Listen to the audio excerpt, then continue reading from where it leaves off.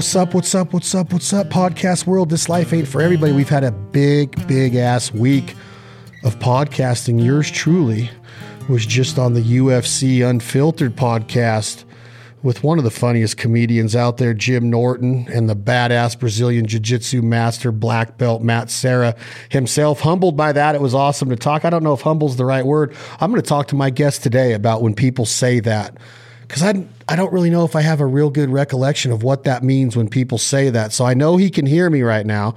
I want him to think about that, what it means when people say, man, that hunt really humbled me, or man, that was really humbling to hang around with that guy. I want to know what that means when people say that. Today's episode of This Life Ain't For Everybody, again, brought to you by the one and only Lynchburg, Tennessee Sour Mash Whiskey, Jack Daniels, the icon. Enjoy it responsibly. Never allow underage drinking. Myself, self-admittingly, I love to enjoy Jack Daniels and listen to this man's music. I feel I put on my social media just yesterday or the day before, within the last 48 hours, that he is the best songwriter in the world today. And I got a lot of people writing in saying Eric Church is the best. Now, Eric Church is a bad son of a bitch. He's a bad MFer. But I heard this man that is on the podcast today once say, I'm a bad MFer too. So that's how I like to remember my man, one of my good buddies, one of my best friends in the entire music industry. We became fast friends, didn't we, Brent Cobb? Well, we became fast friends once we finally met, but you would have thought we'd have met a lot sooner. But we knew all the same people. But yeah, it didn't take us long, about 30 minutes. About 30 minutes. When you hear people say that, you've taught me a lot. Some of the things that you've taught me just on the podcast are about loneliness, darkness, what it means to be up, what it means to be down, and most importantly, that it's okay to be sad, that's part of life, right? When you hear somebody say, man, that's humbling, is that something that we should say, Brent Cobb? Does it make sense to say, man, Brent really humbled me when I was around him, like that was so humbling? Or should you always have humility and let ego stay out of the way? You kind of get what I'm getting at? I think so. First of all, I don't know shit. I'm just a country songwriter that tries to be the best I can be as, myself. But so what I do may not be what anybody else should do or think. But I don't know, man. I don't know that I've ever said, boy, that really humbled me. But I get it. I understand. I try to live my life where I'm constantly, just yesterday, me and my daughter were riding back from my folks' house where I'm at today. My mama had shoulder surgery, and we're here I could make the chicken pot pie. And anyway, we were on the way back, and there was these huge storm clouds rolling in, and, over these cow fields, rolling hills of cow fields and pine trees and stuff. And my daughter is a deep thinker. She thinks about death and stuff. And like when we leave this world and going to heaven, and she kind of scares her. And she had brought it up the day before, but while we're riding down the road, I go, baby, look out across that field and look at all of that.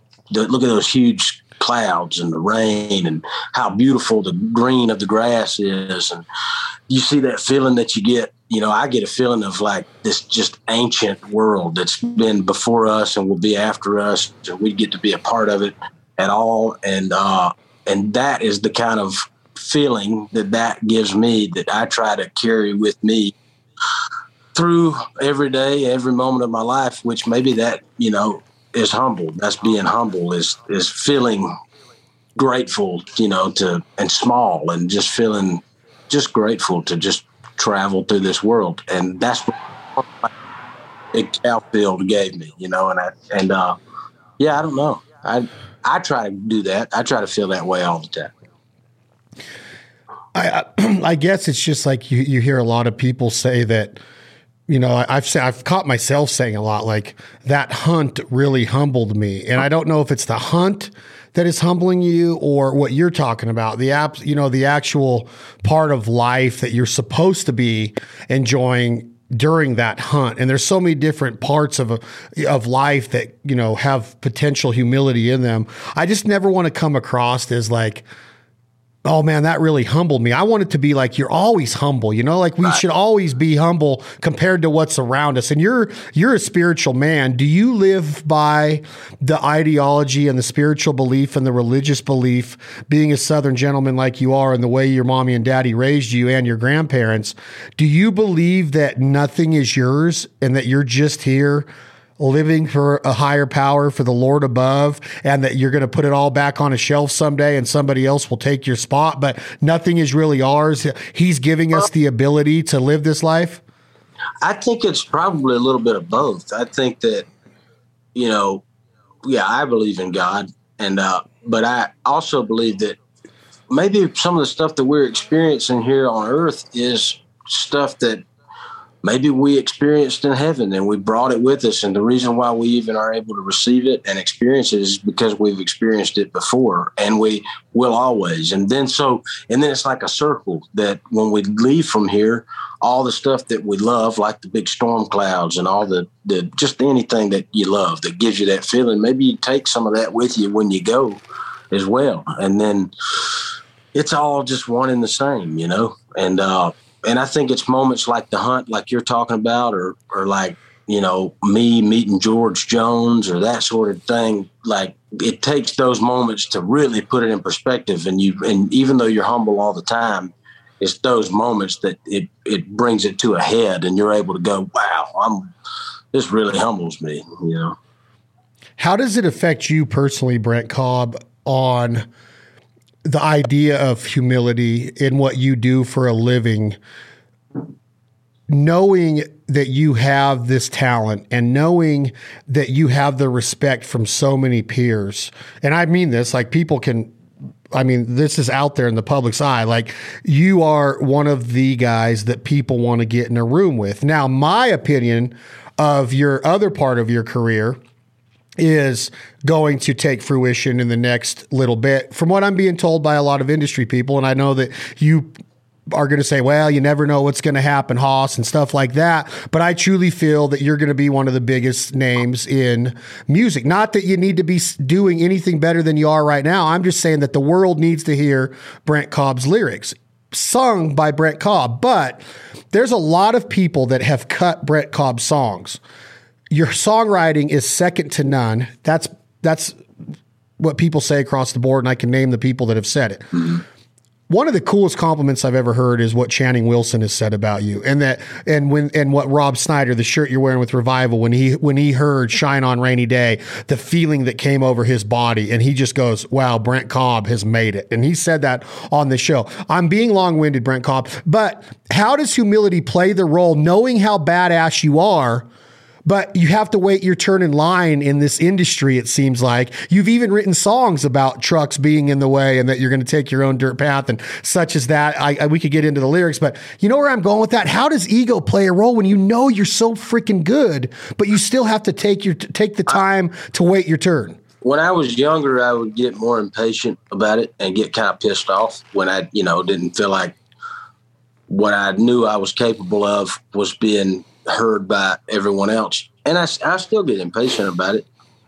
But what really helps me is, I paying my bills with music for the last 15 years. And, my wife is a pharmacist. And when our son was born 2 years ago, she hasn't been back to work since. She's got a cool setup where she can go work whenever she wants to at this little independent pharmacy. But for the most part, she hasn't had to go back to work. I've paid all the bills, put all the food on the table, and all by making music. And so that helps. Just the other day, my sister had a little show in town that I surprised her, and I showed up at a little local spot. And this guy walked over to the table, and I'm sitting there with my parents. My mama gets more pissed off than I do when folks don't, think that I've done a whole lot. And this old guy came over and he said, "Man, I heard you moved back to town, how you're still doing music," that sort of thing. And I was like, yeah, like I've said at a lot of shows, it's taken me 15 years to get to the bottom. I'm just glad to be here. And but I have for 15 years, I've paid all my bills by making music. So yes, I am satisfied, and but I I can still get impatient. And then when I get more impatient, I look at Willie Nelson, and nobody knew who he was until he was like 42 or 43, And so I still got around about 10 years left. And if Willie could wait it out and as genius as he is and was, then who am I to try to speed it up? So. At one time, one of your quotes on this podcast, Brent Cobb, was country music is going to do what country music does. Love it. Love the humility just in that statement and the patience. Has anything changed lately that you can tell us about? Are things starting to, what would I say, broaden? Are you seeing more? I'm seeing more from where I sit and from where I stand and from where I travel. Are you starting to see it? I guess what I'm trying to ask you, Brent Cobb, is can you sense it? Does it start to feel different? Like when it's getting ready to go, does it feel different? I think so. Maybe. It's just a part of the story, if you do it long enough, if we're just talking about me and my personal career path and my personal path in this career, maybe it feels different, but then at the same time, eventually it all is going to work, if you stay persistent. And that's all, I'm always aware of that. I've known since I was a kid that someday I would be someone that everybody would know and respect. And I've always known my talent was good enough. And so it's really, I just got to keep that in the back of my mind. So maybe it feels different. I'm glad it didn't happen bigger earlier because I would have been not as humble as I am. I'm glad it's taken. You're glad you broke up right there, Brent. I'm sorry. Wasn't interrupting. You had a little glitch. Well, I'm glad that it's taken as long as it is taking. When you mentioned Willie Nelson at 42, there's another one of your good friends in Nashville that was kind of looked at as, I guess, and correct me if I'm wrong, Brent, of like the best voice in Nashville when he headed up the Steel Drivers. Mm-hmm. You've been on tour with Chris Stapleton now. You did, I think, 2 full years or maybe 3 with him and Marty Stewart. I know what he thinks of you. I know what his wife thinks of you. And I don't know them. I'm just saying that I've read what they've written. I've heard what they've said. What makes Chris Stapleton special, in your opinion, as a counterpart? Because he looks at you as the baddest ass there is in songwriting. He is a badass songwriter. He can deliver a song like no other. What makes Chris Stapleton who he's become in America in country music? Or is he even defined as country music? He's in a lot of different genres, in my opinion. Yeah, I think he's kind of got that Dolly effect a little bit, where Dolly was, she's always just, according to her, considered herself a songwriter first. She's always known that she was amazing, but she also knew that she was country first, but she also has said that she knew that her country roots could also be pop, that it could go, and but in a good way. And I think Chris, and I don't want to put words in his mouth, but I think he's always known that about himself as well. And similar to the way that I view it is he's always known that he was great. And he didn't try to get in the way of the timing and the path. I'm sure he got impatient and frustrated at times, but he sort of waited it out. And he knew, he knew just like I know, just like Dolly Parton knew and knows. And, I think I don't think anybody's fooling themselves. You know what I mean? If I wasn't good enough, and I had not been as good, I've always been good at songwriting. I've just always known, And so one of the few things that I was naturally just really good at. And so I knew that someday that the people will catch on, And I think Chris is the same way. I think he's always been aware of it for himself. You made a statement right there, Brent, about you're glad it didn't happen earlier, and you don't have to talk about this if you don't want to. Just tell me, pass. Morgan Wallen, a friend of yours, has experienced some ups and downs at a young age already with success. And then that roller coaster hit rock bottom, being taken off Saturday Night Live, invited back in the social media, in the news, on TMZ. Then all of a sudden hit rock bottom with the last one. Is this what you're referring to, the age and maturity and success like that coming at somebody like that? What kind of person has Morgan Wallen been to you? How do you look at somebody like Morgan Wallen? Is he have mad skills? Is he as talented as we think he is in American country radio and touring and all this? What's your view on what's gone in maybe the last year and a half with his career? I think Morgan is a bad SOB. And, he's so good.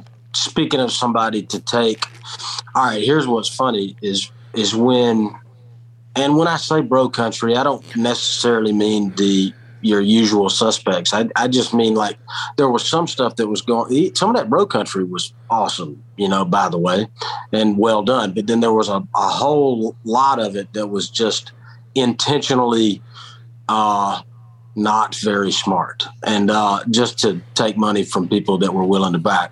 So I'll preface it with that. I knew in 2012 that there would someday be a person that would do that kind of stuff that could be in the pop world, musically, but that would have lyrics that would have substance to it, and it would be well done. And that is exactly what Morgan did, and exactly what Michael Hardy is doing. And they are who I knew would be around almost 10 years ago. And I couldn't wait. And so Morgan did that and is really good at it. And I think it's awesome. I've been waiting on those dudes to show up for a long time. With all that said, we need that in country music, man. Maybe, I don't know about exactly what he said, but we need people that's some Johnny Paycheck shit, that's some George Jones shit, just causing something to talk about, and he's young, man. If I'd have been 24, 25, if I'd have gotten as famous as that dude's gotten, I'd be hard to handle. And I think it's awesome that he is handling it though. He's I don't know. I don't want to comment on what, the stuff that he's done, whatever. That's all beside the point. But another good part of it all is it proves what we talked about the last time we did a podcast together when we were when y'all took us out, me and my buddy Sean, to the Pacific Flyway out there in Klamath Falls. Awesome. We were talking about how radio is slowly but surely losing its power. And if that Morgan Wallen scandal didn't do anything else, it proved that point even further, because country radio canceled his ass. But I think he holds the record for the longest #1 album, all genre, any chart, for how long? 3 months or something like that. No country radio involved. That's badass. Exactly. And it's a great point too, because they were probably thinking that, he needs us. And nope. it proved the exact opposite. Yeah, dude. Brent, when you talk like that, is it fair to say, and again, I this is an assumption, and we all know what assuming can do to us, but do you wish you and your career and your talents and skills were during the Johnny Paycheck, David Allan Coe, Outlaw, Willie Whalen, Chris Christopherson? You've already told me before that Chris Christopherson's box set was a huge influence and inspiration to you. Are you better off being inspired and influenced by that time in country music, or do you kind of live by the analogy of the Leith Lofton? Your buddy Leith Lofton wrote a song, our mutual friend, called 50 Years Too Late with Drake White. That's kind of a cool analogy, that you were born 50 years too late. Do you feel that? I don't think times are as much different as we all like to think they were. I think everything's probably pretty close to the way they've always been. It's easy to have that nostalgia and think that things were so much different. So I think I'm right where I should be in the right time and everything. Also, with that said, I think that, I'm probably lucky to be in this time and not that time because they were all so good and doing, like I'm doing something similar to what they did. And I probably wouldn't have stuck out as well if I was around, if my peers were fucking, you're fine. I'm there. You're good. Christopherson and Roger Miller and Willie and Waylon, everybody would probably be like, leave it to the pros, buddy. So, but I, with that said, naturally, I don't sit down and try to write like, oh, this is the way Christopherson would write it. It's just naturally, since I was, 12, the way I've always written. And so I think that those kind of songs that they were all doing back then were timeless. And I think if it's timeless, it never gets old. It doesn't seem dated. And so I think that's why what I do still works, I have to ask you this because I know you would kill it. And you know the industry better than I do. I'm going back to Stapleton. He has taken songs that were proven at a certain time in country music and brought them back to the forefront of the younger generation's ears, being able to hear a song like Tennessee Whiskey. And I want to clear this up of what I've said. I would have bet $1 million that David Allan Coe wrote Tennessee Whiskey. I had no idea that he did not write that song. I was told he did. David Allan Coe did though, right? George Jones. He did? David Allan Coe wrote Tennessee Whiskey, right? I don't know. When I looked it up, because I was having not an argument, but I was like, yeah, David Allan Coe wrote that song, and Chris Stapleton brought it back after George Jones did it. But this right here, when I looked it up, it says, now this is the one that says at the top of Google is the one that says song by Chris Stapleton. So is there a difference between the George Jones one? Because this one says the songwriters are Linda Bartholomew and Dean Dillon. Oh, I know Dean was a writer in that. Wow. I would have bet all the money I had that David wrote the song, and he's not listed on it. I would have bet it also. I could text Dean and ask his ass, like, who the hell wrote Tennessee Whiskey? Now, this one says George Jones' version of Tennessee Whiskey is written by, because are they the same exact song? Yeah, this one is Dean Dillon and Linda Bartholomew. I'm about to text Dean. Look, I'm going to still be here, but I'm going to text him right now. Yeah, because how unreal is it that he did that? Hey, I'm still here. I may not be there. I got you. I got you. I got to know. Uh-oh, I got a new phone. I bet I don't have his damn number no more. I don't have his number, but I will. I'm going to find this out because now I have to know. I'll find it out when we get off, and you can maybe plug it back in there or something. I swore that I don't know why I thought David Allan Coe wrote it, but I've always had that in my head, and so did you, obviously. I know he did a version of it. I would have swore he wrote that song. But how amazing is that? Off subject real quick, because I want to go back to my question about Stapleton and your opinion on that. Dean Dillon, holy shit. He wrote Tennessee Whiskey. He wrote, I don't know how many number ones for the king of country music they call George Strait. He wrote The Chair. I mean, like, I think that it was like a bet, if the story's truthful that I've heard, is like, somebody's like, you could write about anything. You could probably write about that chair right there. And I think like, and then he did, right? Yeah, that's what hey, one of the coolest things, the first time I ever wrote with Dean, I was nervous, I don't like meeting my heroes. I think we've talked about that before because you just never know. They might ruin exactly your perception of them. And I just would rather think of them the way that I do. But I was on the way over there and I got in and we got to talking about Gary Stewart. And I was telling Dean obliviously to his history with Gary Stewart about the first time I ever heard Empty Glass by Gary Stewart. Wade Bowen played it for me. I was out riding with Wade Bowen, and on his bus, he said, "Oh man, you never heard Gary Stewart, Empty Glass. You got to hear this." And he gave me the whole rundown of Dean's wife that he was truly in love with. Gary's wife that he was truly in love with had died, and then he just went in this super deep dark depression and wrote this Empty Glass and all this stuff. I'm telling Dean Dillon this story, and then Dean Dillon goes, "Yeah, when I went over there to Gary's house and we wrote all those songs, it was a dark time, and he curtains pulled, and yeah, just like, oh, of course, wrote all that." I mean, he's probably thinking that you're telling this story knowing that Dean Dillon was a co-writer on the songs. Yeah. So you unintentionally made yourself look like a fan, like you knew that he was writing with Gary Stewart. Yeah, I know everything about you, Mr. Dillon.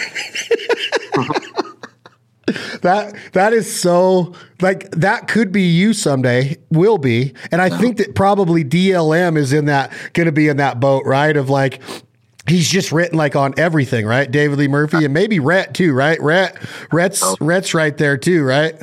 Yeah. But back to Stapleton. Why don't you do that, Brent, on your albums? Because I think you would be amazing at it. Or is it something that your ego tells you that you don't need to do a cover? Or do you think you can't do the cover justice? Or why would Chris Stapleton do that when he's such a strong writer? Is he paying homage? He did The Last Thing I Needed, First Thing Today by Willie Nelson, which is an unbelievable country music song, like country as hell, right? And he also did Tennessee Whiskey. Why does he do that, in your opinion? Because he made Tennessee Whiskey a number one again. Yeah. You can do covers, but sorry, I'm not interrupting you, but why don't you do it, and why does he do it? I don't intentionally go, well, I'm not going to do a cover. I'll say this, with that said, I just did a whole album that the only song I wrote was one of them. And so the rest of them are all covers. I just made a gospel album, a Southern gospel album. And so I was going to bring this up because I've been told by 5 people, I've counted them, that it is absolutely jaw on the ground. Man, unbelievable. I'm just, it's the most proud of any project I've ever done, for sure. But the other reason, though, why a lot of times I don't cover songs is because I'm just terrible at remembering lyrics to songs that I don't write. Even if it's a song, The Joker, that I've heard, 500 times. I cannot remember lyrics unless I write. But if I write it, I can remember a song I wrote when I was 10 years old, but I can't remember other people's lyrics for some reason. It's so funny you just said that. I was at PCB when I was supposed to hang with you 2 weeks ago, and I ran into this new artist out of Georgia who, by the way, is an unbelievable fan of yours. Have you heard the name Chase Baker? I don't know. The name's... He opened for Confederate Railroad this past Saturday night at a Kentucky gig.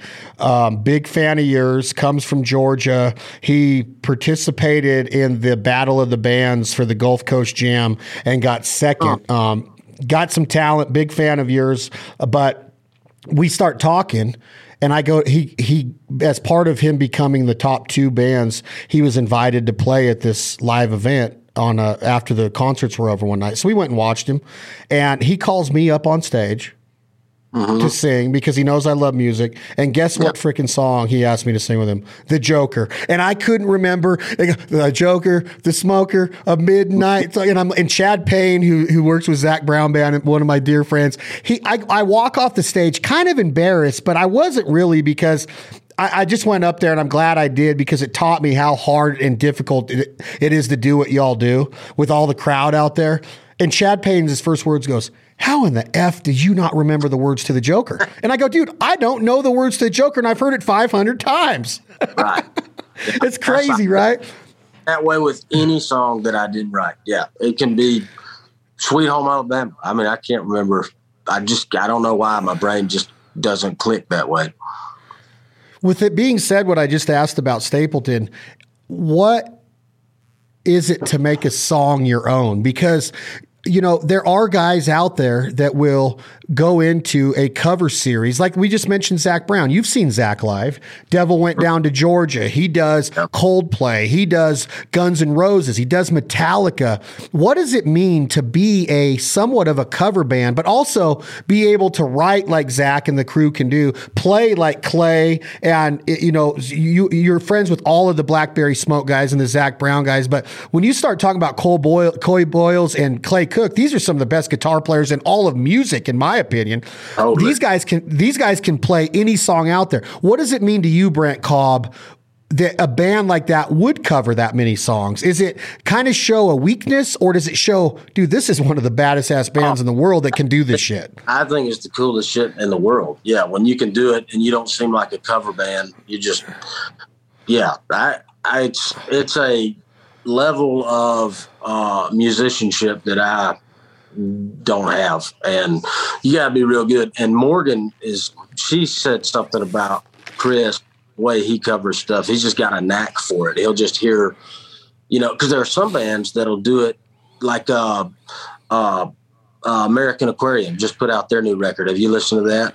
The Bangers? No, but I saw. I wanted to go to the was it last night they played down at Basement East? I wanted to be in Nashville for it. Maybe. Certified Twangers. It's all a cover album of like 90s country songs. And they did them damn exactly like they were recorded, which is also cool because it doesn't seem that way. It doesn't seem like a cover band did. It just seems it's awesome. And, but then you have people like Chris that will completely rework a song and it doesn't sound anything like the original version. And, yeah, I don't know, man. I think it's, you know, well, Rowdy, Jason Cope used to say input, output. And so you just need to learn a ton of songs because anything you put in, it's going to inspire your subconscious to put something out. And so he was always a big supporter of covering a bunch of songs. And so I listened to a lot of music, but I'm not, you know, I used to play in cover bands and I knew a bunch of those songs, but I'm just not good at, well, maybe I'm not good at it. I just don't try to cover anything. Someday maybe I will, but I think it's a whole art form in itself.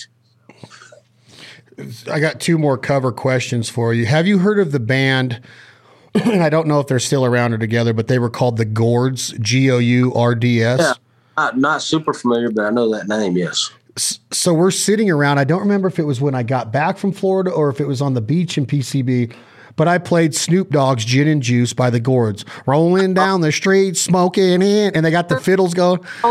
Juice. Yeah. Yeah. I mean, it is genius how they did it, right? Two people walk up and go, dude, that's one of the best songs ever. I love the Gourds. When they did that song, I'm like, you know that's a 1990s rap number one by Snoop Dogg, right? Gin and Juice, and it's real slow. And they're like, no, it's not. That's the Gourds. They had no idea that was a cover. That's a funny cover story right there, bro. We used to cover the Gourds cover of that song. I love that. The other question I have on the cover is back to Stapleton. What if he wanted to cover a Brent Cobb song? In your heart and soul, Brent, what do you think he just puts the nails, like just drives it home, like every nail in the coffin, just like delivers it the way Brent Cobb saw that song being delivered? Here's an example. I've heard you do Tailgate Blues. Mm-hmm. I personally think that Luke Bryan can sing a country song. I truly do. Whether it was All My Friends Say or whether it was when he did your song Tailgate Blues, he's got a one of your new songs, Where Are We Going, on his new album. Is it called Where Are We Going? Yeah. Or Where Have We Been? No. Yeah. Where Are We Going? Yeah. Where Are We going? He does that, and he does a Randy Montana song about a boat on the new album. He can sing a country song. What would Chris Stapleton do if you got to sit down in a room and he wanted to talk to you about, hey, I want to do one that you've already recorded, not one that you wrote and he's cutting, but one that you've already recorded? I think Chris would murder Shine on Rainy Day or Let the Rain Come Down. I think he would. God, I don't know if I want to hear anybody else sing Shine on Rainy Day except you, though, because when you hit that first note, like I've told you, like it plays every day wherever I'm at, and it's like that is a song about life, in my opinion. Both verses. Stapleton, we all need rain alone. I mean, he would like Oh, that would be sick. Man. Why don't you text Chris Stapleton and well, even imagine him, yeah. I've loved strangers. Man, he would kill that song. It'd be so good. Now, do you ever see something like this happening? Because that song should have worldwide fame. Like, I mean that. Like, that is one of the best songs written. If you listen to the flow of that song, and whether it's the progression of it, I think the lyric is. I don't even know how many times I've said you're genius, but is it fair to use that word genius? Because I don't even know what the definition of genius is. I think a genius is a high IQ, right? Like you got to have a 145 to 160 IQ. When it comes to songwriting, I may be a genius. Okay, so this song is genius.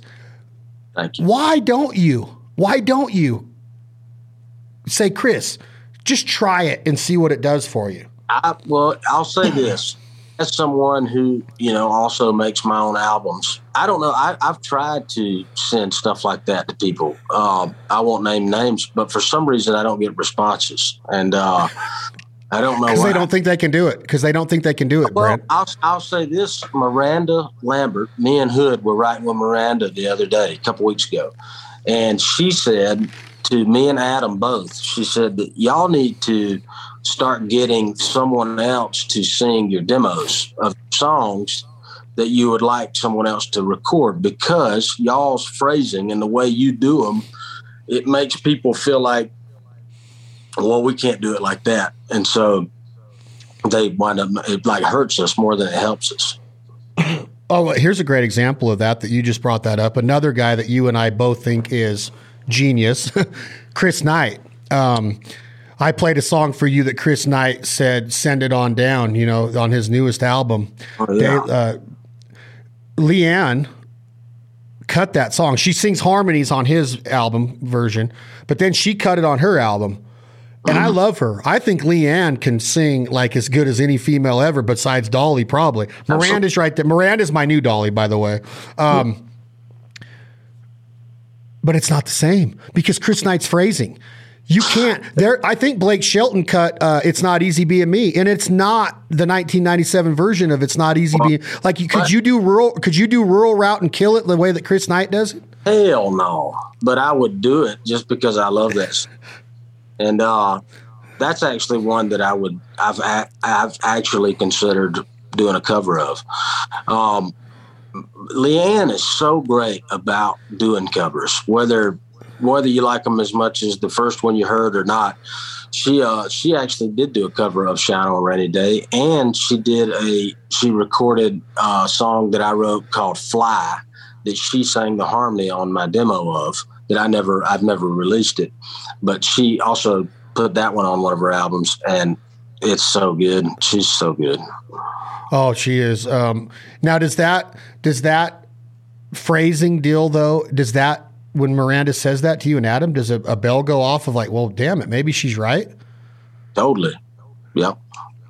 Because I can't hear anybody doing digging holes like you, which that song is genius. Like that, if you the meaning of every verse in that is so, you can't write a song better than that. And I mean that. Like, I'll put the lyrics of these songs up against anything. And I know that you don't need me kissing your ass because you already know how I feel about your music. But man, I think it's intimidating, Brent. And a lot of these songwriters that get in the room with you, Kyle has said it on this show. Paul McDonald has said it on this show. Paul just left here last week. He came out and did a gig for me, which I got to tell you about. It was amazing. They both said the same thing, how intimidating it is to get in the room with you. You're not an intimidating person stature-wise. You're a low-key, nice, sweet Southern man that's not like all roided out, ready to bounce you out of a bar on a Friday night in Mobile, Alabama. What's that? Yeah.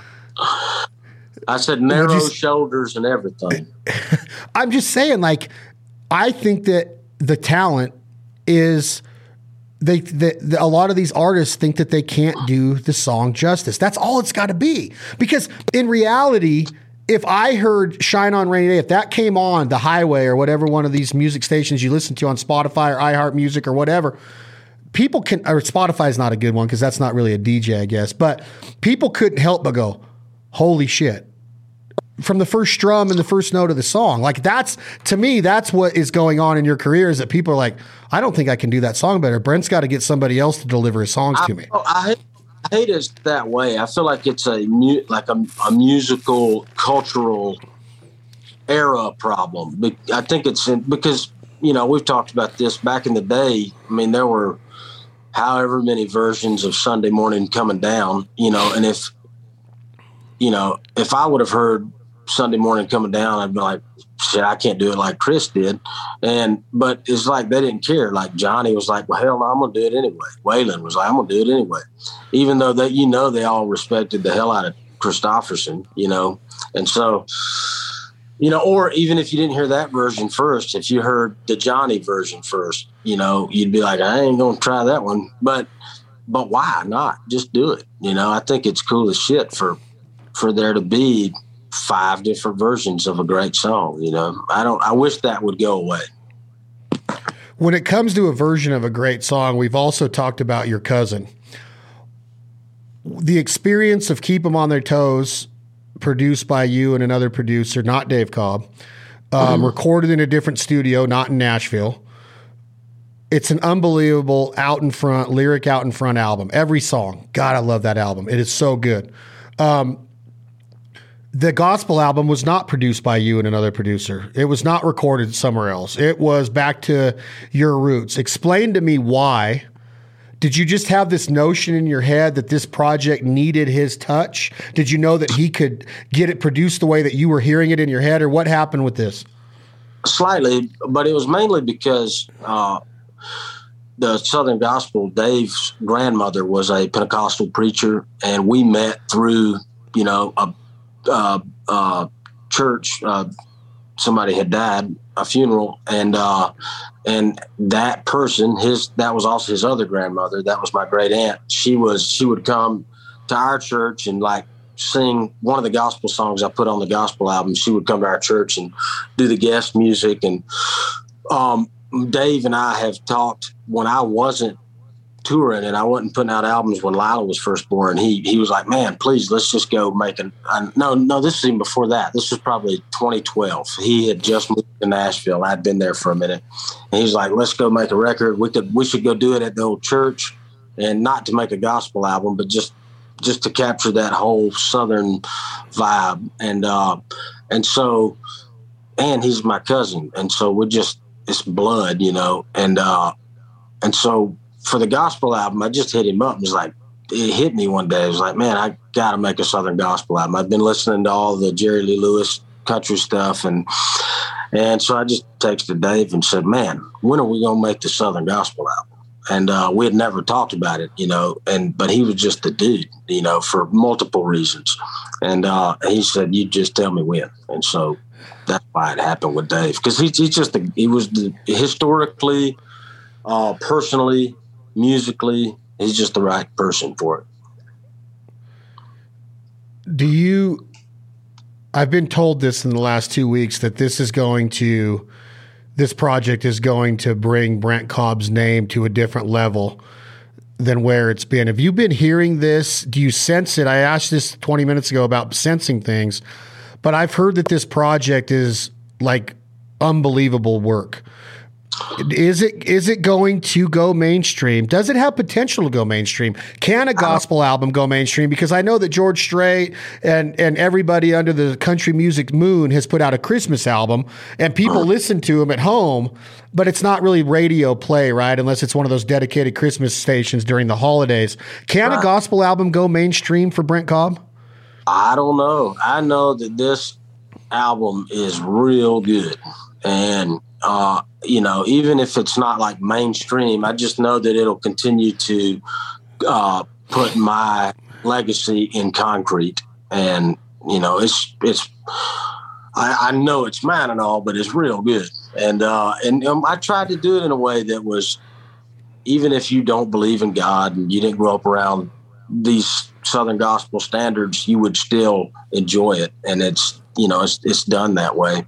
And, I don't know. I don't know what'll happen with it, but I know that I'm really proud of it. And it just adds to my library of records that I have made since my kids were born, which Shine on Rainy Day was the first one after Lila was born. And it was, this is like where Daddy's from. And then Providence Canyon was Here Are Stories about the people and places that I'm from. And then Keep 'Em on Their Toes is This Is What Daddy Thinks About. And then this gospel album is This Is What Daddy Believes In. And so it's just adds to all of that. And what's the name of it? It's going to be called And Now Let's Turn to Page ... Oh, I love it. That's what a preacher would say. Exactly. In the Southern Baptist churches, when you're doing the hymnals, they'll go, and now let's turn to page 435, Has Miranda heard it? Has Adam Hood heard it? Has anybody that I know heard it? And what was their reaction, if you can let a little bit out of the bag? Miranda has not heard it. Adam sequenced it. He put the songs in order for me. And I sent it to him because Adam comes from that Southern gospel. Those are his roots as well. And when I sent it to him, he was like, this is special. And he took a lot of time he had two different ways that he had an idea of us seeing. And he's over the moon about it. It pumped me up. And when's the release? January of 2022. And, back in the day, it used to be a rite of passage as a country singer artist to make a gospel album. And I don't know that, like, Wade Bowen did one, but other than that I'm aware of, I think like Alan Jackson was the last one to do it. And so I'm just trying to keep that tradition alive. If you're a country singer, you got to make a gospel album. You just brought up AJ. Have you heard his new album at all? I've listened to some of it, man. I think it's great. God, it's so good. I love every song on it. Speaking of, how crazy is that one song, Where Did Country, Where Have You Been, or something like that? And the song that I played you that I wrote when I was 12 years old called Where Did Country Go? Yeah. Like it's nuts. Same thing. It's crazy. You should release that song, because when I heard it in Klamath Falls, oh boy, is it good. Well, and now Alan Jackson already did one like it. So everybody's going to be like, oh, Brent's just trying to do what Alan Jackson did. I'll be like, bitches, I did this when I was 12 years old. Is he a friend of yours? Have you co-written with Alan Jackson? Is Alan Jackson from Georgia? Yeah, he's from Noonan. I've tried to be buddies with him. I've tried to just be in touch with him, and I don't know. I don't know what the deal is. I can't get him on the line for some reason. I know. Intimidated. He just don't want to do it. He don't want to do it, man. No, I'm just kidding. AJ is one of the best. What is your opinion? You just said legend to AJ. Legend is an amazing level to get to in this area, in my opinion. Okay. You got the Possum.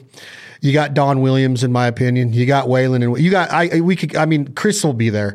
Willie's there. George Strait's there. Is Garth Brooks there? Is Garth Brooks a mad talent? Are you a fan of Garth Brooks? And what is up with this man, his career now, of being able to keep doing what he's doing, but he's kind of weird to me now. And I don't know if that's mean to say, but he's just gotten weird to me. And I don't know if it's money and like the Church of Scientology, when these people go a little bit goofy when they get too much money. But what's up with Garth Brooks, Brent Cobb? Is Garth Brooks a Scientologist? I don't know, but he just comes off as one to me, dude. I don't know. I think, I love that early Garth Brooks stuff. I don't know what the hell I don't know what he's doing. But I can remember my folks, my mama, even back in the 90s, like we'd watch the CMAs, and my mom would be like, I like his music, but there's something crazy behind those eyes. Really? Are you serious? Yeah, I can remember them saying that back then, And then a couple years later, your mom's probably holding up the Chris Gaines album going, see, Brent, I told you so. Yeah. I told you so. Is he legend though? Is Garth Brooks like the dude sells out like 15 nights in a row when he goes on tour at the same area, at the same convention, at the same stadium? You can dispute that he is for sure a legend, and especially the history books will say so as well. So I can't imagine that Garth Brooks isn't a legend. Do you feel that? Oh man, I don't even want to ask that because I've been having these weird thoughts, Brent Cobb, about your genre of what you do for a living, what I love just talking with you about. I feel that there's many country artists that have become big in the last decade to 15 years that will never go down in that book that you just mentioned. And that many of these careers will be forgotten. Now, I don't expect you to respond to that or talk on that subject because I understand your position as a songwriter and the way that you create revenue for you and your family and food on the table. But in my opinion, Brent Cobb, I think there's many careers. I don't care how many billboards there are around Nashville or how many 3D cutouts there are of these artists. I think a lot of them are going to be forgotten because they don't hold water to what songwriting, lyrics, and country music, and then the standard was supposed to be. And I don't know if that rings true with you at all, but that's how I'm feeling right now. It's hard to say, because when you have press and marketing and, these people that get paid to write the history books, these people are going to always be known. I don't know I don't know how they'll register in the people's psyche as the years go by. It's hard. Only time will tell.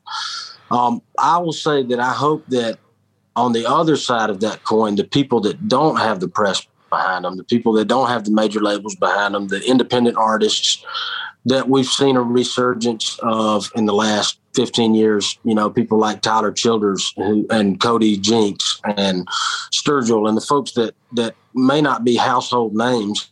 I hope that history will surely let them be remembered as well, because there's a lot of cool shit going on that isn't in people's households right now, but it's big shit, and matter of fact, I'm writing a song about all that right now, but that's all I can disclose. I've been wanting to write this song for 10 years and I'm finally writing. I can't wait to hear it.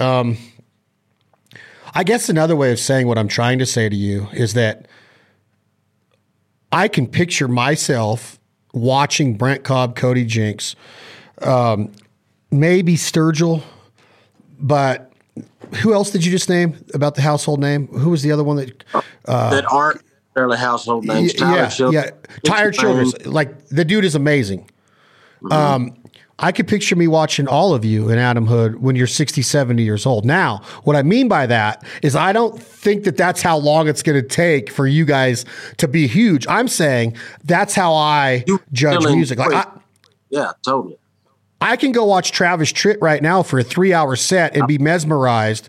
Speaking of Travis Tritt, thank you so much for helping me get him on this show. It was freaking unbelievable talking to him. Awesome. I didn't know that it happened for sure. Good. I want you to listen to it because we talk about you. I don't know. I think some of my country music or songwriting guests probably know now when they come on here that they're going to have to talk about Brent Cobb. That's what Adam said when he said, "Man, have you listened to that Hayes Carl episode?" And I said, "No." He's like, "Well, I don't know if it's Hayes Carl or you episode." Man, he's about to put out a great album, by the way. He is so freaking badass, dude. Thank you for introducing me to him because he was blown away, Brent, because I was texting him pictures of me and him together over a decade ago. And he's like, "You're shitting me." He goes, I'm like, "Yeah, that's the Crystal Bay Club in Lake Tahoe. You opened for Robert Earl Keen that night. That's the night." He goes, "Boy, we were all kinds of tore up that night, weren't we, Hoss?" And all this shit, dude.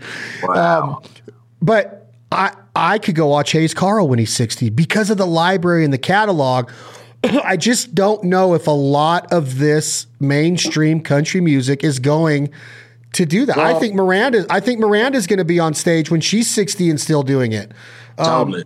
Hey, I may have to go let me get a phone charger real quick, and we'll pick right back up because I don't want my phone to die. Yeah, you're good. Like I've done before in the past. I'll be right back. You're good. I'm just going to keep this one going. I'm not even going to cut it. I'm looking at where Brent Cobb was just sitting. I can see part of his guitar, the tuning keys of his guitar. I love this dude, man. Good insight on the music industry and what it means to be a songwriter. It is so hard to be a good songwriter. To be able to tell a story in 3 minutes and have so many people listen to it, I think it's an amazing, amazing talent. And I'm so envious because I really want to be a songwriter. Maybe not so much a singer, maybe a shower singer. But here comes Brent Cobb. You're good. I was just doing a little narration while you were gone, telling the audience what it means to be a songwriter, in my opinion. Hopefully this will reach. It'll reach.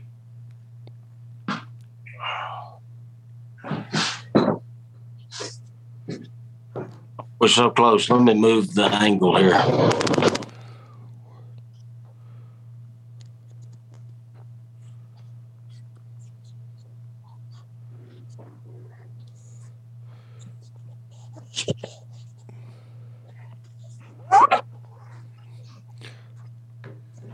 Damn it. Sorry, man.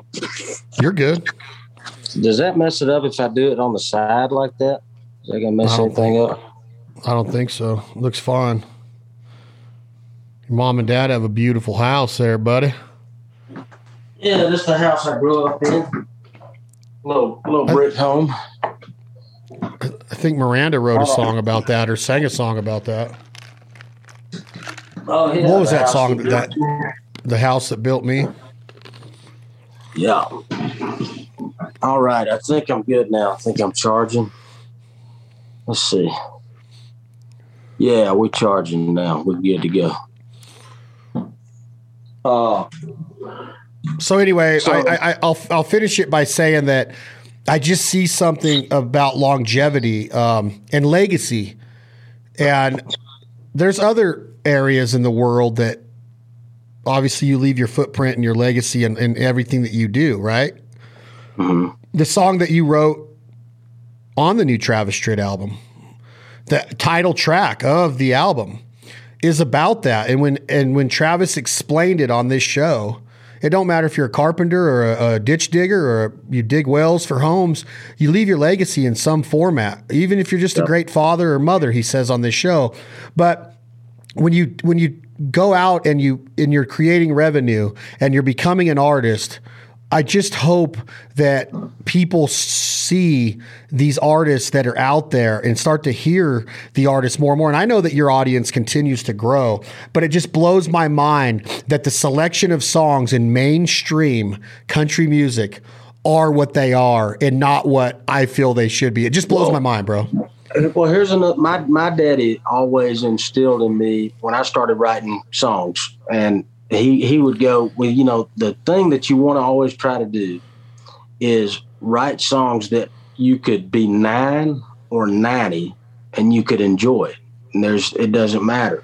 And so I think the artists that we're talking about that will enjoy when they're 65, when we're, old, I think they do that. You can be a kid or you can be 90 years old and it all appeals to you. It's not just for the college crowd or whatever, and I think that's part of that appeal. Yeah. Okay. So let me ask you this though. Let me ask you this about your dad's ideology or his thoughts when he told you that. Could a 9-year-old enjoy Chris Knight's catalog? I think maybe not all of it, but I think that there are, for sure. I built a fire up on a hill. Sat in the woods, drank my fill, talked to God all night. Talking about being in the woods, Some of it a 9-year-old may not get, but then I can remember listening to Legend of Woolly Swamp, by Charlie Daniels and just thinking that was cool as hell when I was like 10 years old. And ooh, that's a good, that I would never describe that as a kid's song because it's supposed to be scary, but that is like a little fairy tale, isn't it? Right. What are you getting ready to strum right now? Whatever you want me to. I didn't have anything. I was just grabbing the guitar just to hold it. I want to so bad get you and Chris in the room again. Are you going to do this? What's that? Get in the room with Chris Knight again? I'd like to. Well, I text you both. Did anything come about it on the group text? Not yet, but I'll hit him back up. God, I mean, I love how you feel about him. Anyway, there's so many words to songs that I feel people need to hear that hit you in the gut. And I don't get hit. Okay, Brent, this is the last thing I'm going to say about this freaking subject, and I apologize. I don't get hit in the gut a lot with country music radio today. I just don't. I just don't get that silver-tongued devil that you talk about with Christofferson. I don't get Waylon's style. I don't get that. Now, Stapleton shit, the dog song. I mean, come on. How do you write a song about a dog and make it number one, right? That's Chris Stapleton to a T right there, right? Did I tell you the time that me and Chris wrote, like years ago, 2012? I came in and I had an idea about a dog named Rastus. And Chris said, I don't know if I feel like writing about a dog. And that son of a bitch went and wrote a song about a dog and then made it number one. Oh, God. What kind of guy is he behind the scenes? Is he a sweetheart of a man? Yeah, man. He's a really intelligent person that very studious and just a good old dude, you know. On a night at the end of a tour, he kind of cuts loose a little bit more than normal, but for the most part, he stays pretty straight, and you know, he's a good dude. I'd like to. I've met him twice. I've never gotten to know him though. When you start talking about your catalog, how do you go about? What's the mindset behind the studio and the album? And then the stage presence of Brent Cobb, the chicken dance, the hair, the clothes, the ensemble, the band, the percussion, the atmosphere, the culture. How do you go about figuring out how you're going to entertain a crowd, Brent?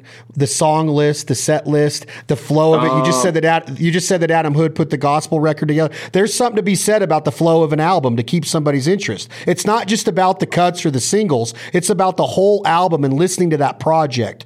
How do you describe your approach to stage and entertaining me when I'm in the audience? Well, we've said before, I'm not really an entertainer, but I do. It's something I don't agree that I've with had that. to learn. Well, I've had to learn set lists change, and you sort of have to. I'll come up with a master set list, and I'll go, well, these are definitely the songs we're going to do. Here is the initial idea of order of songs of the show, but you don't really know until you go out and you kind of play it in front of people. And then once we play a show, then I have a better idea of the way people react. And I don't like a whole lot of lag time on stage. I like there to always be the moment a song is done, we're going into another song or something, you know, whether the band's vamping on something. I just don't want there to be any time for awkward silence, you know? Ooh, okay, so with your ability to tell a story, do you like to narrate any part of the show? Or I'll do that, or I'll tell a story. Yeah, in some spots, but I've tried to not. I used to talk a little too much, and so I try not. I tell good stories when the moment's right, but I try not to take up too much time doing that now. I met a friend of yours, and I don't know how good of a friend Dylan Carmichael is to you. He came on the show a couple weeks ago. Big fan of you again, and he probably got worn out of me bringing up Brent Cobb. I don't know if he was forewarned or not, but and I don't know if you know the story, but he told a story on the podcast, and it's getting ready to air, about Johnny Paycheck and Mel Tillis. Have you heard the story about the hotel room in Nashville? Oh, yeah. Is this when Roger Miller was there too, right? I didn't know that part. Maybe he said it, but I don't remember Roger being it. But it's when they get back to the hotel room from partying all night in Nashville. Think somebody's breaking in? Well, they broke in and stole his guitars. Oh, I don't know. I've heard a different version of this story. Oh well, then maybe is it the one where the cops come and they're trying to take a report from Mel Tillis though? Maybe. I don't know about that part. Keep going. Well, I met Mel Tillis one time in California, and if you study a little bit about the man's career, he had a stuttering problem, but only when he talked. When he was on stage singing or on album, he never stuttered. Right. So the cops come to take the police report, and I don't know if he's got a little buzz going on mixed with his stutter, but he's like, and the cops can't follow him. He's like, in the guitar, and all of a sudden, out of nowhere, Johnny Paycheck goes, Mel. And he looks over at him, and the cops look over, and he goes, sing it. Yeah, that's what the whole story was, he goes, sing it. The story that I heard was that Roger Miller and Johnny Paycheck and Mel Tillis were all sharing a room at a hotel together. And they had all been, Roger and them and Johnny had been partying all night. And so Roger loses his room key. And so he knew that they had left the window unlocked. And so Roger starts to crawl in through the window, and Mel doesn't realize that they're trying to crawl in, that it's them, that they'd lost the room key. And so he wakes up and he's trying to go, Roger, somebody's breaking in the window, and he can't get it out. So he goes, Roger, there's someone breaking through the window. And he sings it instead. I wonder what's true. But the most fascinating part of the whole story is that 3 of the top country musicians of that time are sharing a hotel room. All hanging out. I know. It's awesome. Hanging out. I think that is so badass. Back to your library. How should I ask this? You told us how the album progression went and what you how you explain it to your kids. Have you become a better songwriter since Shine? Do you feel in your heart that you continue to improve? Is there any room for improvement? I know your ego's going to not get in the way here, and you're going to say, of course there is. But can you get better than Shine? Do you feel that you've hit that again? And how do you figure out, like, well, this song's going to make the album? Because that's a lot to lean up against. That's a lot to be compared to that first album, in my opinion. I've never, I'll say, when I first moved to town, when the Oak Ridge Boys were cutting that first song, Hold Me Closely. At that time, I was 22 or 23, and Miss Jessie Coulter came by the studio, and I was in like a sort of a writer's block. I felt like the stuff that I had written on that very, very first album, I wasn't living up to those songs. And I said to Miss Jessie, I feel like I can't write anything right now. And she said to me, well, honey, you're living right now. And then when it's time to write, you'll write again. Don't worry about it. Live while you're living. And so I have never worried about it again. And so I don't think about it like that. When I'm not writing and I can't get anything to come out easy, I don't worry about it. I just live. And then when it's time to write, I write. And then when it comes to making an album time, I don't have necessarily an intentional direction, but I will have songs that I have written over several months, and they'll kind of start making their own theme. That will be a direction that I'll go, oh, okay, well, these 3 songs are pointing in this direction. And so then I'll make the album. Got it. So can you hear me good? I don't know. We're losing a little bit of the connection. What's your connection look like right now? You're losing me? No, you're getting better now. Let's try that. It can be a little spotty here. I hear you good, though. I see you good. What's the comparison of living and writing for your career? Do you write every day? Do you jot down notes in your phone would you say that you jot down a lyric or song idea in your phone every day? Mostly every day. I might skip a day or two here and there, but usually when I put it down and let's say I go a whole day and I just don't even pick up the guitar. I don't even think about music. I might listen to some old records or something. Most of the time, and during those days when I'm just like getting ready to throw something on the grill or dancing around with the kids, I will come up with a good song because I'm not trying to think about it. And I'll just, just in the moment, just sing something, a melody or something. And so I just try to have balance on both sides. Okay. So then take me back real quick before you sing a song. That was not intentional. I didn't mean we. I don't think that I could do a duo with the Brent Cobb. Maybe I can. I think you could. I think we have. What was the mindset? What you just explained kind of when an idea comes. How does the first line come about on Shine? And I'm not trying to say that your whole career is based on this one song, okay? No, but that first line of that song is insane. And then it goes into one of the best verses I feel that's ever been written in country music. Like it's Jamie Johnson, Chris Knight-esque to me, bro, the way that this song's written. How does it come about?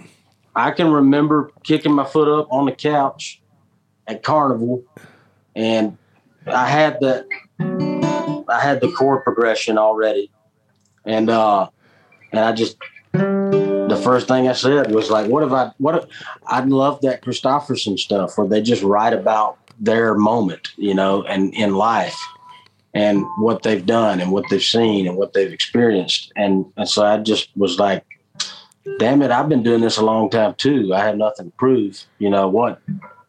And people can relate to that in their life. And so the first line to that song that I sang was the first line. I've loved strangers. I've dodged deals and dangers, searching for my own little piece from the countryside to the slick city streets. Just thinking about moving to L.A. and being in South Georgia. Wait a minute. And then when you kick your foot up on the couch, Brent, have you written it already? Are you singing it for somebody for the first time? Are you just sitting there writing it in your head? I'm just writing it right then. No freaking way. Yeah. Just what have I done in my life? Well, I've loved strangers. And then I was probably in the middle of some sort of publishing deal, and dodged deals and dangers. Learned every which way of the game, how some things do and some don't change. And just this is what's going on right now, So is there a witness to this? I don't know. I doubt it. I think it seems like I was at Carnival just after a co-write or something and, just doing that thing. So then what happens in a songwriter's mind? Because now you can't take a chance to forget what you just laid down. Do you have to drop the guitar and write it down right away? Or do you have that mind that you did the whole verse and then went back and then polished it up a little? Usually if it's good and I'm writing it by myself, I won't forget it.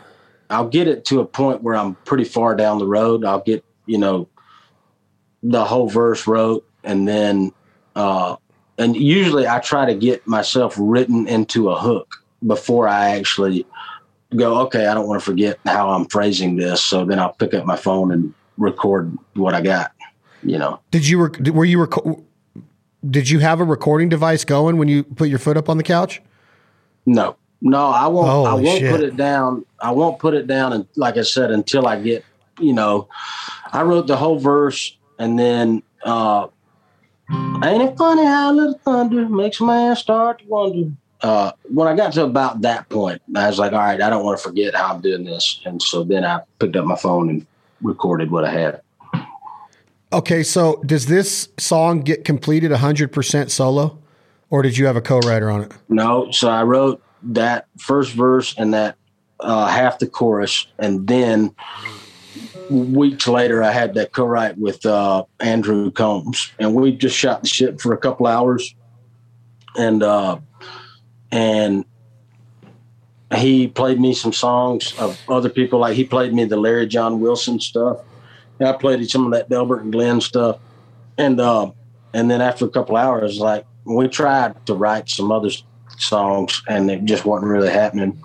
And so I said, man, I got this little piece of a song that I know is good, and I think you would write the hell out of it with me. And so then we just wrote it. And did he know originally, right? Because he came up with the actual line, shine on rainy day. But the way we wrote it that day was thank God for rainy days. And then he sent over a work tape on his phone, and he had changed that lyric to shine on rainy day. I was like, damn, man, that is so good. And so when a boy or a girl does good in life, or something good happens in somebody's life, you hear that term like, hey, keep shining on. It's been written in other songs of like, I think Collective Soul wrote a song about having your shine on or something. Yeah. Yeah. Does it mean that it's okay to have dark days, and that those dark days have made you the man and the woman that you are? Totally. So, hey, go ahead and keep shining then. You're just making me the better person. That's it. Shine on rainy day. We need the rainy days so you get the sunny days, you know. They don't mean as much without them rainy days. Yeah, you're telling the rainy day to keep doing what it does. When most people find a reason to bitch about a cloudy, gloomy, low ceiling, overcast, dark day, you hear about stories in places such as Seattle of the suicide rate because it rains so many days up there. You guys are turning it around and saying, come on, it doesn't mean that the sun's poking through the rainy day. You're telling the rainy day to keep on. I love that, man. So Andrew Combs comes up with the line, shine on rainy day. Yep. And what's your reaction? I wouldn't want it to rain all the time, but I don't want it to be sunny all the time either. I like all of it, you know. So what's your reaction when he says that? Do you grab onto it right away, or is there a little bit of he sends the work tape over, and I say, holy shit, how did you come up with that? And, you know, he's the same way. He's just like, that's it. We worked on that because that was the only line that we were like, man, the whole song is pretty much done, but that thank God for rainy days doesn't quite hit what we're trying to say. And we just let it alone and let it rest. And then when he got to the house, he had it. Okay, I got to ask one more question. I just can't get enough of this song. We've talked about your cousin, Dave Cobb, multiple Grammy time winner for production. Stapleton, Brent Cobb, Isbell. I mean, there's a lot more. I mean, the dude is bad to the bone, right? What's his reaction to that song the first time Dave Cobb hears it? Is that what sold him on making this album? Because I know you'd worked with Shooter in the past, and then Dave kind of said, you guys start making the album, the first one. We've heard that story on the podcast before, but when he hears the actual lyrics to Shine, what's Dave Cobb's reaction? I don't know. I know the only song that I knew that he for sure wanted to do was Digging Holes. He loved that song. And then we both separately came up. I sent him a ton of my songs, like probably 30 songs. And then we each came up with a list of 10 from those 30s, from the 30 songs. And then when we met in the studio for the first day to make Shine on Rainy Day, we compared our lists and which 10 did we pick together. And for the most part, we had picked the same songs. And so, so it wasn't called Shine on Rainy Day until after we recorded it. And then after we made the whole album, and then I was like, what am I going to call this? I started to call Shine on Rainy Day because Dave loved Providence Canyon as well. And it didn't make that first album. And, but he was like, man, you should name this album Providence Canyon, even though that song isn't on here. It's just such a cool title. And so Shine on Rainy Day was almost called Providence Canyon. Really? Mm-hmm. Who told me? Somebody on the podcast said that their first music video was filmed in Providence Canyon. Who would that have been? I don't know. Damn it! I'm gonna have to go back and research that. It was an intro or a music video. You've sang Little Stuff on the last podcast when Keep 'Em on Their Toes was first being released.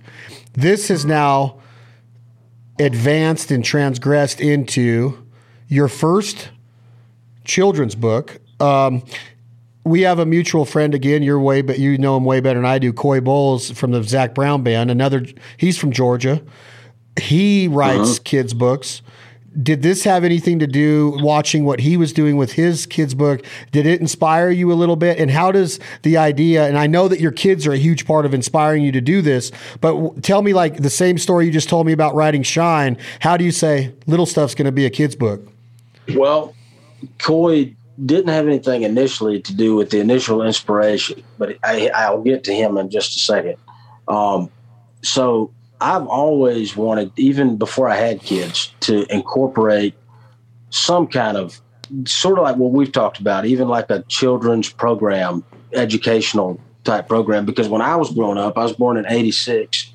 Down here, there would be stuff on PBS or GPB, Georgia Public Broadcasting, that these shows would be like a dude fishing but it's not a competition. He's just out there and he's showing you almost like Bob Ross or something. He's like, this is how you put the lure on. And then you might want to cast it over there under that little shade tree. It might be a little bass under there. Like every little show that I would watch growing up was somehow, it could be for kids or it could be for your grandpa, And so I grew up around that, first of all. And then as I became a writer more and more, you learn like Shel Silverstein, who wrote The Giving Tree. He was also this outlaw country writer too, hanging out with Willie and Waylon. And then I grew up with the Dukes of Hazzard, and Waylon was, the dude doing the Dukes of Hazzard theme. And so it seemed like they always, these kind of heroes of mine always incorporated themselves into, something for the kids that was entertaining too, because it's important. And so I always knew that someday I wanted to do something like that. Well, my Hannah Cole Allmeyer, who works for my management team, she came up with, hey, what would you think about making Little Stuff into a children's book like you've always kind of wanted to do? And I was like, that's a great idea. I should have thought of that. And so she and I got a hold of Coy Bowles, who, like you said, has put out like 5 or 6 children's books. And she got a hold of people that had experience with it. And originally I was going to just use the lyrics to Little Stuff for each page, the song. And then Coy and these other people recommended us transposing those lyrics into sentences that a 6-year-old may be able to read and understand.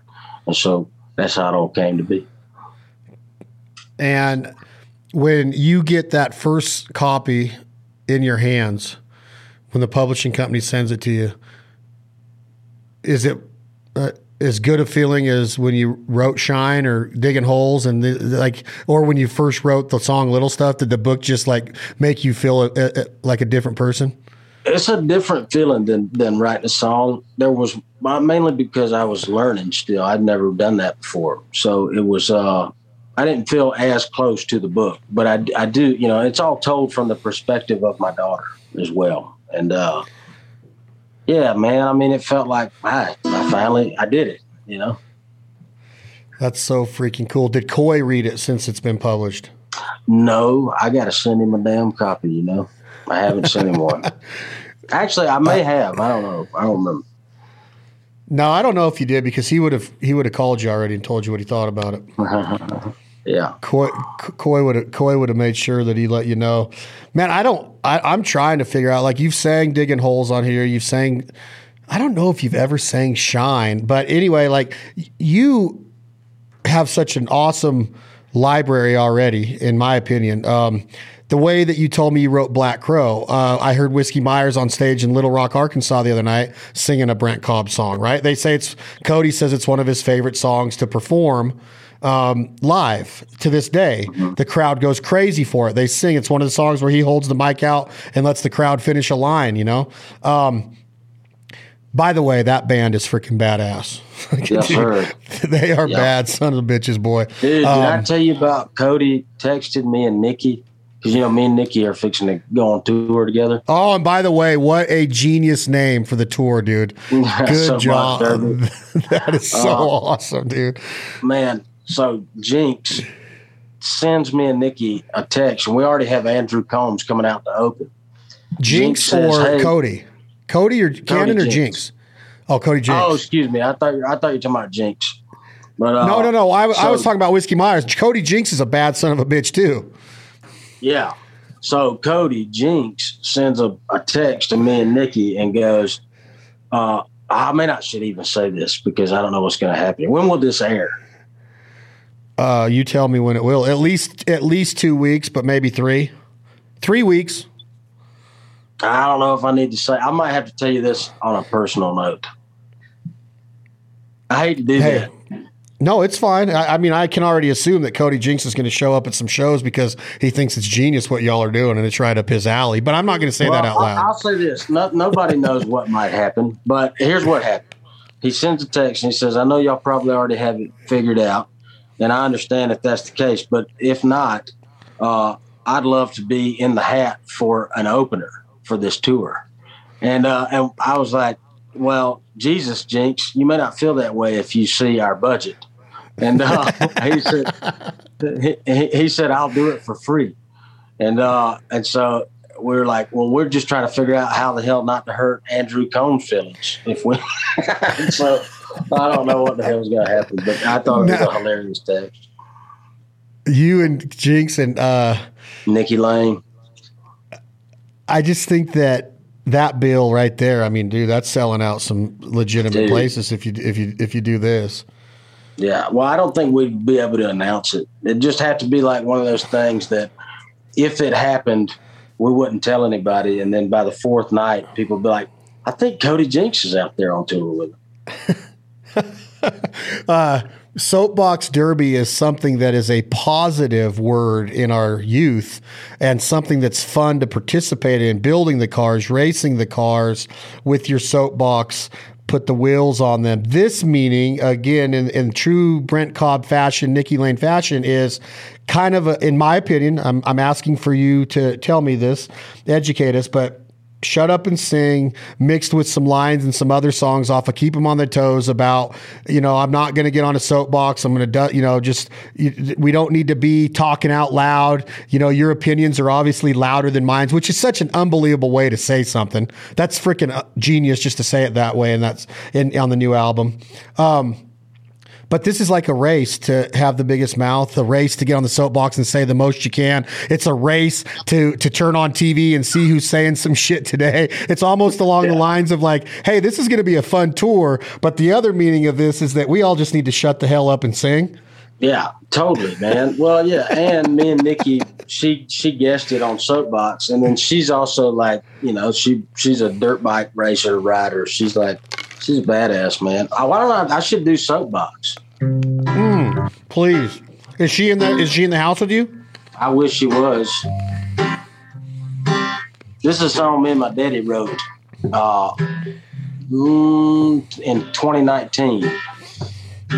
Everybody's been talking too much shit since the beginning of time, and we figured we'd write a song dedicated to all of those folks. It's called Soapbox.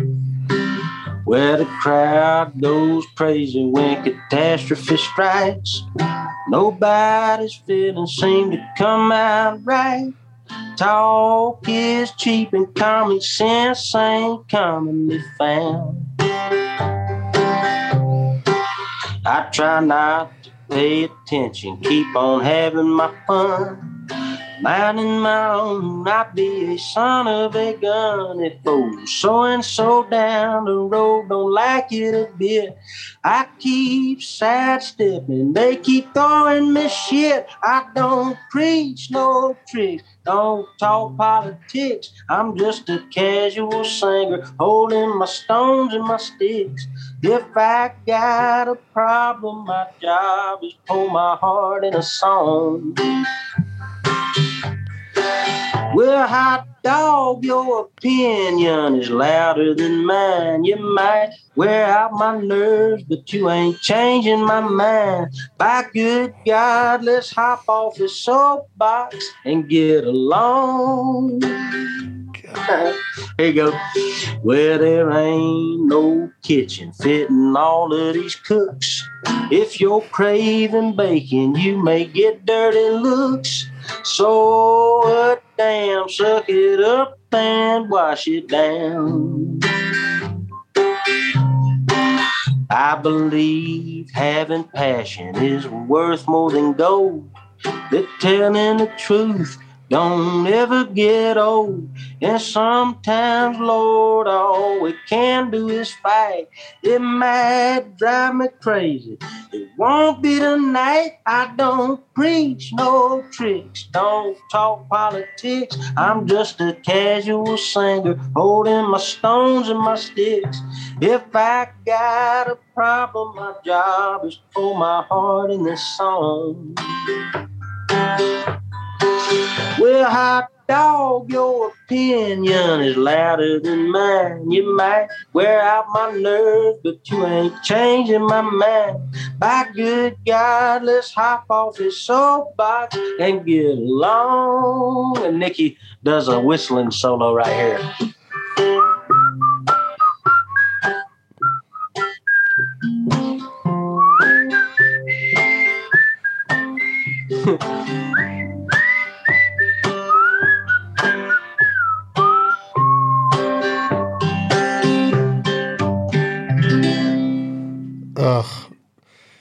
So, does your dad write a couple of these words? I'm not going to tell you my opinion of the song yet, but I'm picturing you and your dad. Does he fill in the blanks, or is he coming up with as much as you are? Yeah, we're woodshedding. We're just sitting out in the shop, and I say, man, I got this idea of this song called Soapbox, because everybody is on the damn soapbox all the time. Here's the structure of it, and then we just start, throwing scatting lines, and he'll throw a line out, and I go, man, that's close. What if it's more like this? And then he'll, like he came up with all the cooks in the kitchen. Great line. There's too many cooks in the kitchen, and he came up with folks trying to sidestep, and everybody just keeps throwing you shit. When you say the line, the cooks in the kitchen, if you're craving bacon, you might get dirty looks. Is that because America or the world is so judgmental on the little shit that people do? Like, oh, you're eating McDonald's, you're chewing tobacco, you're drinking a beer, and they just start judging you because we're so freaking envious and jealous and judgmental? It's exactly that, but it's for both sides. It's a lot of times I like things to be left up to interpretation, but it's So if you're eating bacon, some people might go, "Oh my God, you're eating bacon. You're so unhealthy." Yeah, and so that's all good. They should suck it up and just do what they're doing. But also for the people that are eating the bacon, when someone says something to you about something they don't agree with, who gives a shit? Don't let it bother you. Like, just do your thing. Don't worry about them. Just like they shouldn't be worried about you. Suck it up and wash it down. So freaking smart. See, it's these lessons that we're missing in the world that should be on the radio. Like we're back to school, man. We used to get that though when I was growing up. Yes, hell yes, like we did. Normal common sense. You do your thing. I'm gonna do mine. As long as it ain't hurting nobody. I know. And sticking to the analogy that we talked about right before this with the kids' book, there's a line in this song.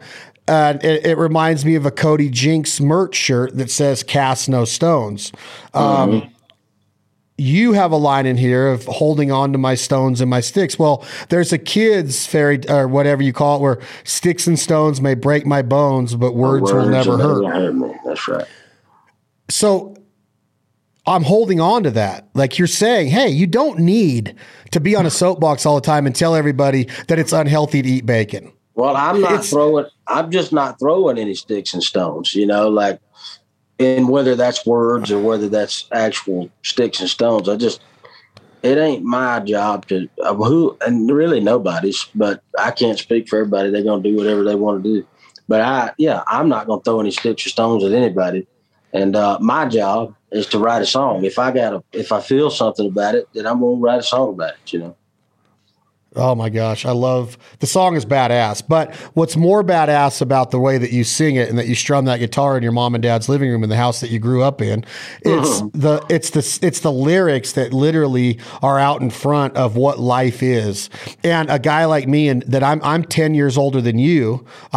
I'm 12 years older than you, I think. And that song just taught me lessons of how in areas that I want to improve my life, because I think that life is a transgression of maturity and improvements. Like nobody's perfect. And when you hear the lyrics of like, man, I'm going to bring that up with my therapist because I want to work on that part of my life, because nobody gives a shit if I care that they're eating bacon. Right. And I have to get that through my head, because that's one area where I feel I can improve in life. And now songs like that, I'm telling you, I'll go listen to Top 40 radio right now in country music, and I won't be taught a lesson like that.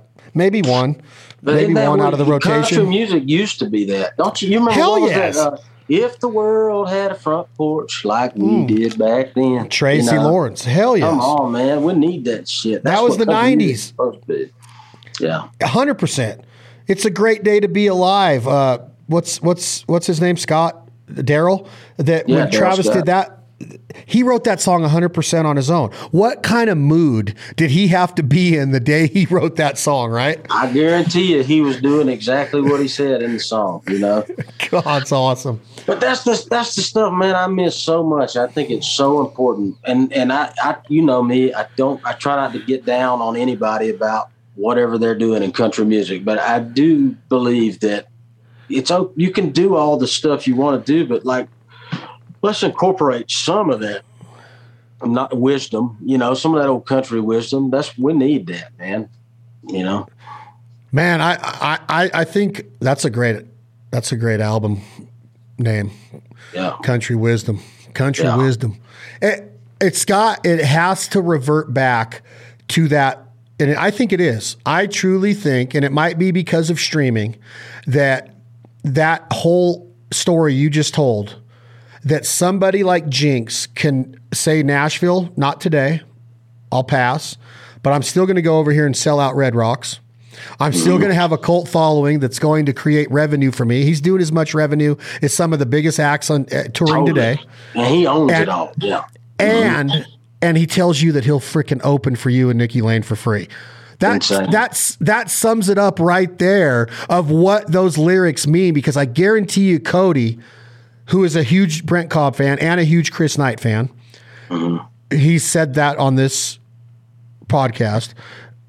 That's why he said that to you, because of the respect he has for the lyric and what you and Nikki are able to lay down. That's all it can be, because the guy's not dumb. He's not going to go spend money to not make any money. And he's not the kind of dude that lets his like superstar ego like get in the way of him being just a person first, which, man, if there was more of that going on, I just think it would lift everybody up. We'd all be a part of a team together, which is, again, is so lost nowadays, not just in country music, but just all facets of life. Like everything. That's what I was talking about earlier. When I was growing up, the TV shows about fishing wasn't a competition show. It was just about fishing. It's about being in nature.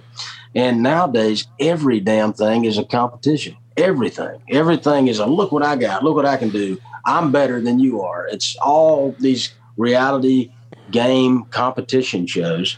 And when I was like, we need more of like, we're just kind of all just spinning around together and like trying to accomplish life, and then we're going to die, and let's just get along and try to be on the same team here, instead of everything being a damn competition all the time.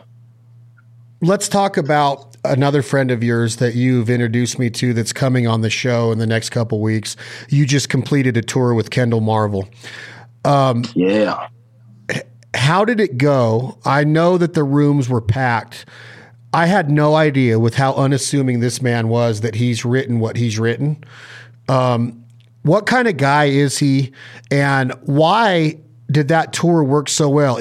I got lost in the stories because I saw some videos from the tour and it was great. I didn't get to see one live, which I hate, but what kind of guy is he, and why did that tour work so well? I got lost in the stories because I saw some videos from the tour and it was great. I didn't get to see one live, which I hate, but what kind of guy is he, and why did that tour work so well? I got lost in the stories because I saw some videos from the tour and it was great. I didn't get to see one live, which I hate, but what was it like sitting there and being able to tell stories to an audience about the lyric and about what you guys were thinking when you were writing these songs? Well, it was the way that it was perfect to restart my touring season that way, because that's what I do the most natural, which is, I'm a storyteller, songwriter, and obviously he is too.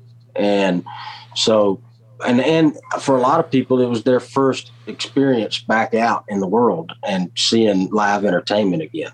And so people were just, man, nobody was on their phones. They just wanted to be in a moment together. I have so much respect for Kendall. When I first moved to Nashville, he'd already been there for 8 years or so. And he was a part of that class that, came before me, and we just got a lot of mutual respect. And, it was all his idea. He hit me up and said, man, I'm trying to come up with a tour that we could go out and do acoustically, that somebody that's written songs for other people, but that also puts albums out like I do. And it just worked out, man. It just was perfect. I hope we do it again.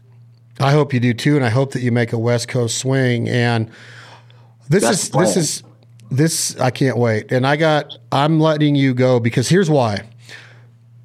If I don't, the day's going to be gone because I can't. I love this shit, Brent Cobb. I think your career and your talents, and I don't know exactly why we get to meet the people that we get to meet, but I am so ecstatic about our friendship and the lifestyle that I am so blessed to have that has allowed me to venture out into being able to talk to you from across the country, meet you in places like Nashville, watch you on stage, do your thing. Even as hard as it is to get me to text back sometimes, that the feeling is absolutely mutual. I know. That's why I always got to bust your balls a couple times, be like, I assume, hey, but my last text about the phone being broke, maybe I was right because you got the phone. You got a new phone. Now you got to run down Dean Dillon's phone number. Yeah, no shit. Dean Dillon should come on this podcast. Man, he'd be a great one. Just mention it to him when you talk to him. In passing. Yo, Dean Dillon. Hey, I appreciate it, man, and I can't wait to hear the gospel album. If you get a wild hair up your, you know what, maybe you send me that SoundCloud and just let me pick at it. A little winky poo? Yeah, just a little peekaboo at it. Please tell your wife hello, your kids. I love it, dude. I love it. Tell Clay. I know he's listening. I love you too, Clay. Would have been cool to see you, man. Hold on. Let me see. He gone. No, he's here. He's coming in. I'll let him say bye. Hey, old buddy. Bye, old buddy. I got to give him the headphones. Hold on a second. Okay. What's up, Hey, I just wanted to see you too. Say hey. That I love you. He's kind of selfish over here. Yeah, that's the way it goes. Everything good? Yeah, I've been being sure to put my gun on safety the moment I pull the trigger too. Are you going to come hunt with us this year? Man, if y'all will have me back out, yeah, at some point. I don't know about maybe. I mean, this year's crazy because we're touring again. Yeah, your schedule. Yeah, we'll see how it goes. Daddy told me that if I do that again, that I better not bring anybody but him next time. So, yeah, better listen to him. Yeah, yeah, man. No, thank y'all for everything. Yeah, man, we're working on it. I said I'm gonna send y'all the gospel album link. I bet Ben already has, but I'm gonna send it anyway. Cool. Can't wait to hear it. Tell the family I said hello. All right, buddy. I appreciate it. See you. All right, brother. Bye. You the man, brother. I'll be in touch. That's Brent Cobb. This Life Ain't For Everybody podcast. Man, I'm intrigued. I get inspired when I'm on with you, man. I'm ready to go. I've been writing a lot, the cookbook, and I can't wait for you to see the cookbook. I got 2 of Brent Cobb's family recipes in there. Oh, man. It's just great stuff from the Cobb family. And I don't know when we're going to see each other again. It can't be soon enough, but I am going to make sure that those books get to Ben. I'm going to make sure that we get together soon. I'll get you some hunt dates for this fall if we can make it out. But I really want to come see a tour, so I'll get the new tour schedule with you and Nikki and make good effort to get out and see you, brother. I appreciate you. Yes, sir. Love y'all. Thank you again for having me, man. Man, I love it. I can't wait to see you, my man. Brent Cobb, This Life Ain't For Everybody podcast brought to you again by our friends, Lynchburg, Tennessee. Enjoy it responsibly. Never allow underage drinking. The one and only, the iconic Jack Daniel's Tennessee Sour Mash Whiskey. I'm going to go put on a Brent Cobb album right now and just get maybe like one finger on a little ice cube of Jack Daniels and just reminisce on my memories that I've already made with that man. Thank you, Brent Cobb. Thank you all for listening to This Life Ain't For Everybody. Tom, Jake, hit that button. We're going out with... I got to do it. I just got to do it because last night I was at a rodeo and I had a Deemer box in my truck on this little tailgate deal, and I hit this song 3 times in a row because the people standing with me are like, play it again. This is Brent Cobb, Ain't a Road Too Long.